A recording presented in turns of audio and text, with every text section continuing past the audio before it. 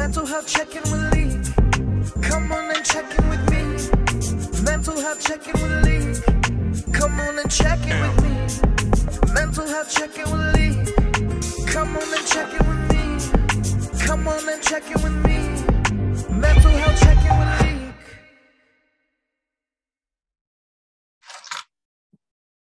Lee. Welcome everyone to another episode of Mental Health Check-In with Leak. Today I have a special guest. I would like you to introduce yourself to the people, my brother.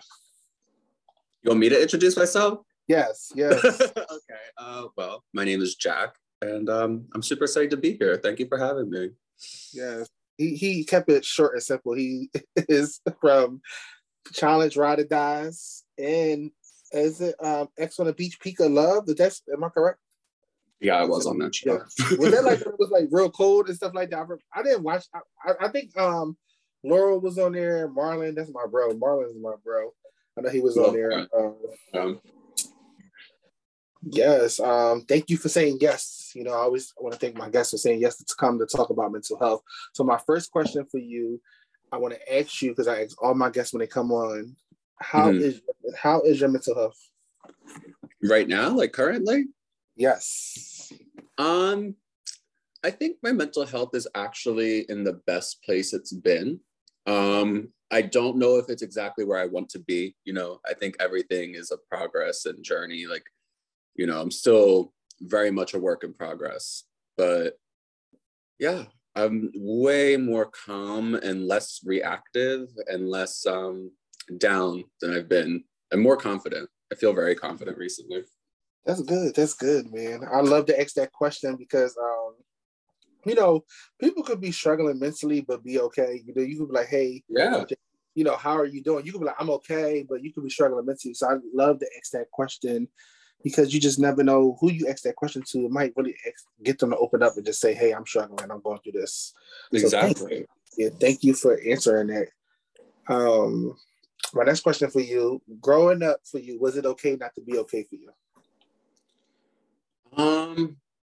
We definitely didn't really show a lot of emotion, I guess. My family, super old school, Catholic, New Jersey family. So very quick to brush, emotion. Like if something they were blow up, just brush it under the rug and move on kind of thing. So never really deal with it. It's if something happened, you just kind of had to keep it pushing, keep it moving. And I kind of, that's how I was raised. And I kind of applied that to early on in my adult life. My mom always told me, no matter what's going on around you, if things are bad, that's not an excuse to act up. So you always need to keep that composure. And that took me a while to unlearn that. That's not her fault that she taught me that. That's just what she believed. That's how she was raised. But yeah, that took a while to unlearn that you can react to the environment around you. And they can be, if shit is bad, you are allowed to react to it. You don't just always have to keep your head up, Yeah, that's so good. That's how it was when I was younger. Yeah, but I know it's different from everybody. Guys, you listening, everybody's household is different, Yeah. Different backgrounds, just different everything.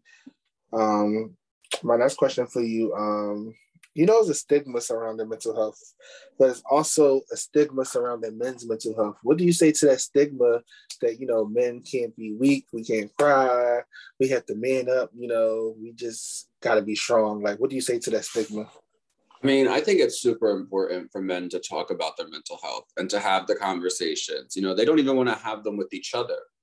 Yeah. And I think a lot of times men just bottle everything up and then they have these breakdowns or they treat, their partners very poorly. And it's time to stop making excuses for that. And it's just you got to, be honest with yourself and you have to tackle these issues head on. You can't just suppress your feelings, suppress your emotions. All of your emotions are completely valid. So yeah, I wish there wasn't such a huge stigma because a lot of men, men lead in suicide rates. And that's a hard thing.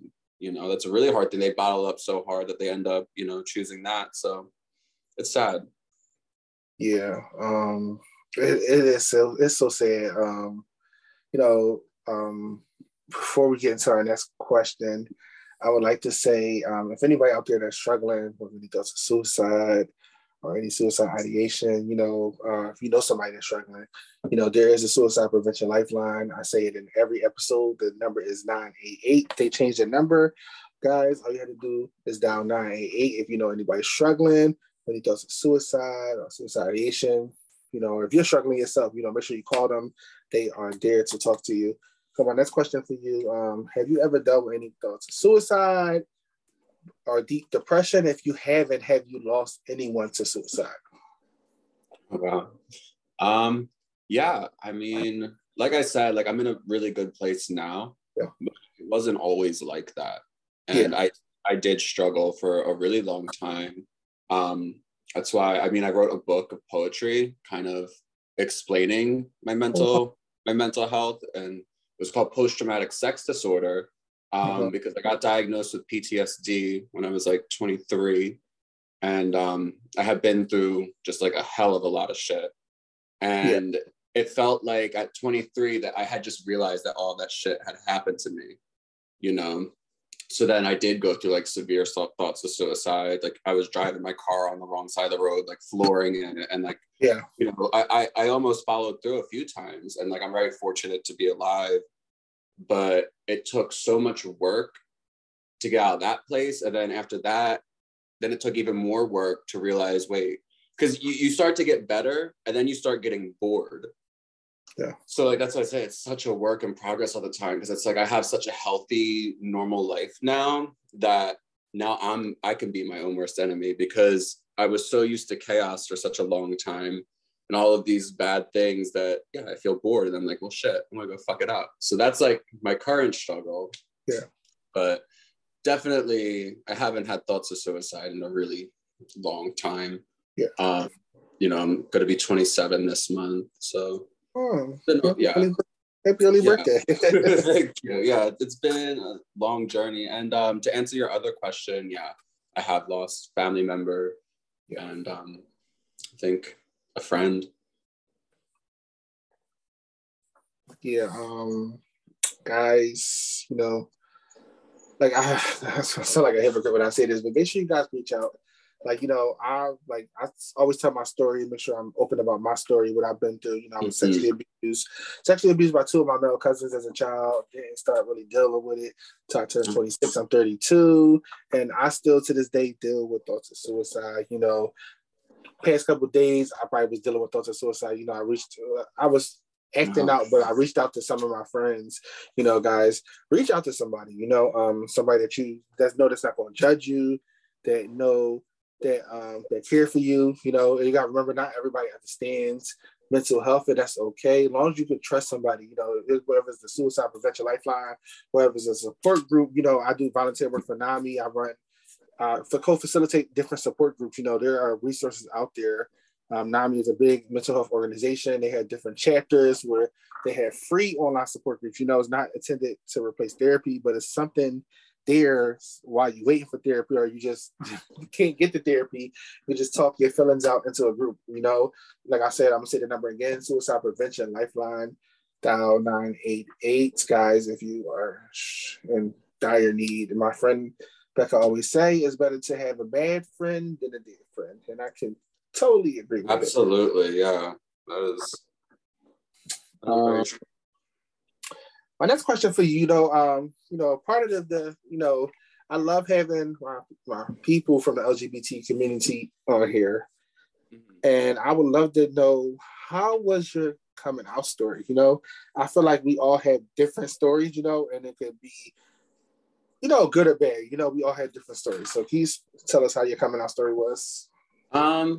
Initially, I don't think it was a bad choice. I came out at like 16. I was in high school, and I was really close friends with like a senior. He was in one of my like photography classes, and he was out and like, just really cool.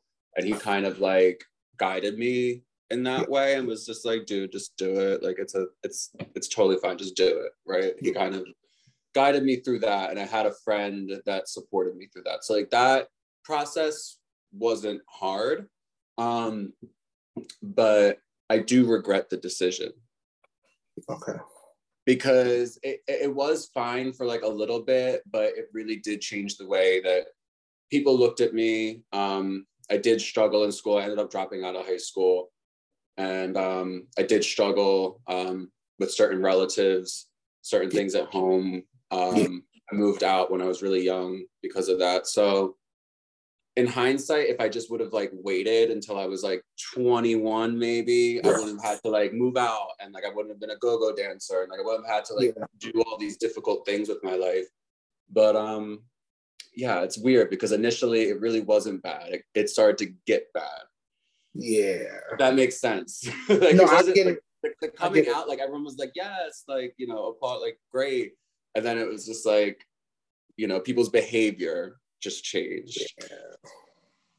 Guys, you know, he's saying, you know, I feel it, you know, I understand, you know, I never said this before. I kind of revert my coming out. Like, it was just like,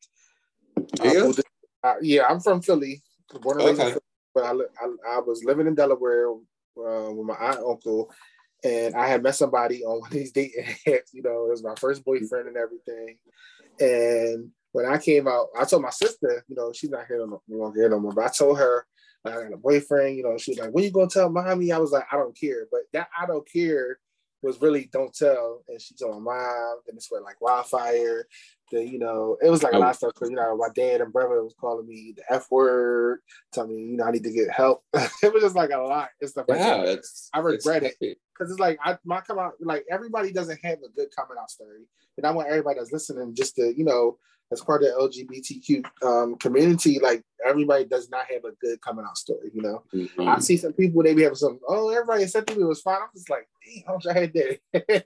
Yeah, I think we need to move past coming out, honestly. I think there's too much pressure put on people to feel like they need to do it to validate themselves and be accepted into a community and like all these things. And like, I think we just need to move past that. I don't like the whole idea of it. I don't, like, if one day, like, I just show up with a man, I do, you know, and I feel like I should never just need to announce these things. But yeah, I mean, I grew up right outside of Philly too. So like that area, I understand how it is completely. And people, it doesn't, I want to add one more thing, you know, don't force nobody to come out. Don't let nobody, don't, like, how can you say it? Like, don't like force nobody to come out or just, you know, tell their secrets, tell their coming out story for them. You know, that's not cool because that kind of happens to me, but that's definitely not cool. Definitely not cool. Yeah, no, it's not cool. That happened to somebody I was dating, and that is like a big regret. Like in high school, I had a boyfriend, and it was on the low. Obviously, he was in the closet, and when we were going through like a rough patch, because we were together for almost 7 years, but we were going through like this really rough moment and we were like breaking up, things were bad. I told one of his girlfriends, because nobody knew, like I was keeping this secret completely to myself. And I told this girl that he had been dating, I was like, you know, he's gay. And like, we've been together this whole time. And she outed him in school, like chased him down the hallway. And like, faggot, like, you know, and I didn't know she was going to do that. Like, I was just telling her more like, hey, maybe like, don't try to date him again. That we've been doing a thing. Like, I was in a hurt place. And that's why I told her. And then that reaction, I've always had shame and guilt, even though like I can't control other people's actions. I didn't know she was going to do that. Yeah. But, I get that. And even him and I worked past it. I mean, we stayed together. Like he was still my boyfriend until, you know, we were like 22 years old. So, I mean, he was able to forgive me, but I don't know if I've ever like fully forgiven myself, you know? Yeah. But it's understandable. You know, it wasn't like you ain't do it with, you know, malicious intent. No, I was her. I called her and just wanted to be like, hey, like the guy you've been dating, he's actually my boyfriend, you know? It was like a Monica and Brandy, the boys' mind. Yeah. And I was like, I never said, oh, go chase him down the hallway and call him a faggot in front of, you know, a whole group of people. But that's life. Yeah. So my next question for you. So, you know, you was on 2 reality shows, right? Mm-hmm. Mentally, how is being on reality TV, you know, mentally? The cameras in your face. Are you talking about like how it feels like while it's happening or while it's airing? Oh, while it's happening and then while it's airing, because I know you got to watch that stuff that people. Yeah, it's like different things because it definitely like and I hate it because it's so like because the show airs on Wednesdays, I guess, and like I'm in school full time, and like Wednesdays I can't focus for shit. I'm just like so anxious and so like because you don't know, like they don't send us, like I really wish that we could see it before the public. I think that would benefit people's mental health extremely. You know, it would just calm the nerves. Okay, like I've already seen it, so like I can already predict what the tweets are going to be or what who's going to feel what and all of that. So yeah, if anybody at Viacom or MTV is listening to this, please just start sending us screeners beforehand. It would just ease it so much more. But luckily I have a really good therapist. That's good. You know, that's good. I'm just saying, I think that's dope that people from, you know, I feel like I never done reality TV, right? I want to do it, but I probably never would. But I could probably feel like, you know, we're filming a show, right? You know, and then but like 6 months later or a year later, they release it. You gotta like relive this stuff over again. I know that can be like it's kind of like reliving it, and like I've already gone through the steps to get over it, you know? Yeah. Now I'm just pissed off all over again, and like you're just rehashing stuff. So, but like while I was there, well, I had two very different experiences. X on the Beach is probably one of the worst decisions I ever made in my life. That was a very miserable experience filming. I think most cast members will say how difficult that show is to film. It's not fun. It's very draining on your mental health, and they don't care about that. If you try to leave, they won't pay you. They'll like revoke your pay, so you can't leave. Yeah. Like there is no quitting. Oh wow. Yeah, they hold that above your head. Like you can walk, but like you're gonna lose all of your like the money that you made. Oh wow. Yeah, but the challenge was just really great. Yeah. Turn that timer off. I want to say that. Oh, go ahead. I'm sorry. Go ahead. The challenge was just really great because, it was like a lot of like these different big personalities and like different stuff like that. But there wasn't much of my personal life involved. It was a competition, and it was about, you know, a social game, and it was about athleticism. So to me, I was like, I felt very present and just calm most of the time. Yeah. That's good. I want to say there's a difference. Like shows where like your personal life is on display, I think are much more anxiety inducing. You know, like I lost a real relationship on X on the Beach. Oh wow. The challenge is just more so it's a competition for money. Yeah. It's not it's not my real life. Trying to get to the bag. Yeah. But I want to say like I love you know, you being part of our community and that you're on the show. I feel like it needs to be more of us on there. Like way more of us out. Like we, you know, we should have our own version. Like nothing against like the show. Obviously, I love the show. I'm so blessed, you know, to represent a community and to like even just have that platform in an environment like that. But it is kind of hard because like the way you have to be more socially around, you know how you have to move around straight guys and like have to like, so it's just like the drama. If it was just all queer people, like we would be so much more vicious against each other. It would just be so much more fun. Because you wouldn't have to like, you know what I'm talking about. I don't have the word to say it, but you kind of have to like, I understand. You know, that way, like, you're not stepping on their toes because, you know, like, they just get riled up over, like, the weirdest things and, like... Yes, MTV, if y'all listening, we need a queer cast, you know... I mean, there's so many people... I can throw some names out there, you know, you could throw Nani out there, Casey, who else? Marlon, Derek Chavez, Corey Lay, you know, throw Shane, Tyler, just like, I'm pretty sure it's more people.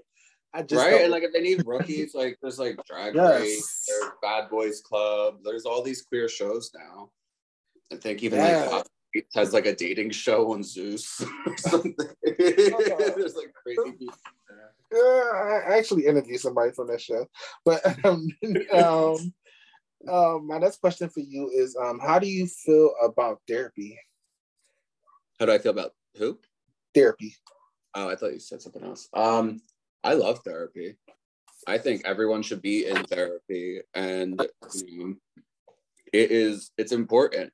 even if you like don't need to go consistently, it's good to have a therapist in your arsenal. Like, I haven't been feeling that great. Like just check in, maybe even if once a month or once every couple months, you know, but like just check in with somebody, and like having somebody give you that unbiased, you know, and unwavering attention is really important, because like, yeah, you can confide in your friends, you can confide in your family, but they're always going to give their 2 cents. They're always going to like, you know, feel a kind of way that's way more biased, and they're listening more so to respond.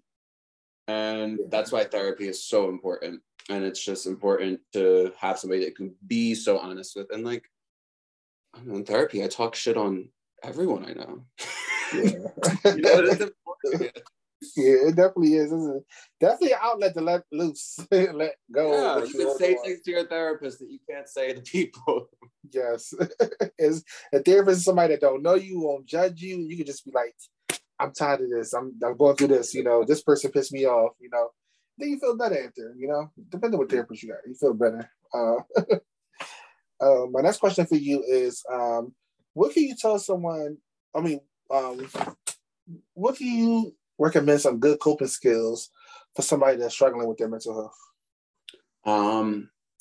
A really good coping. I don't know if this is a coping skill, but if you're struggling with your mental health, avoid like alcohol and like bad foods and like just things that are going to like add on to it. Because I know when I'm in rough spots, I have to stay sober and I have to eat really healthy, because like these are things that just like make your body feel really good. Yeah.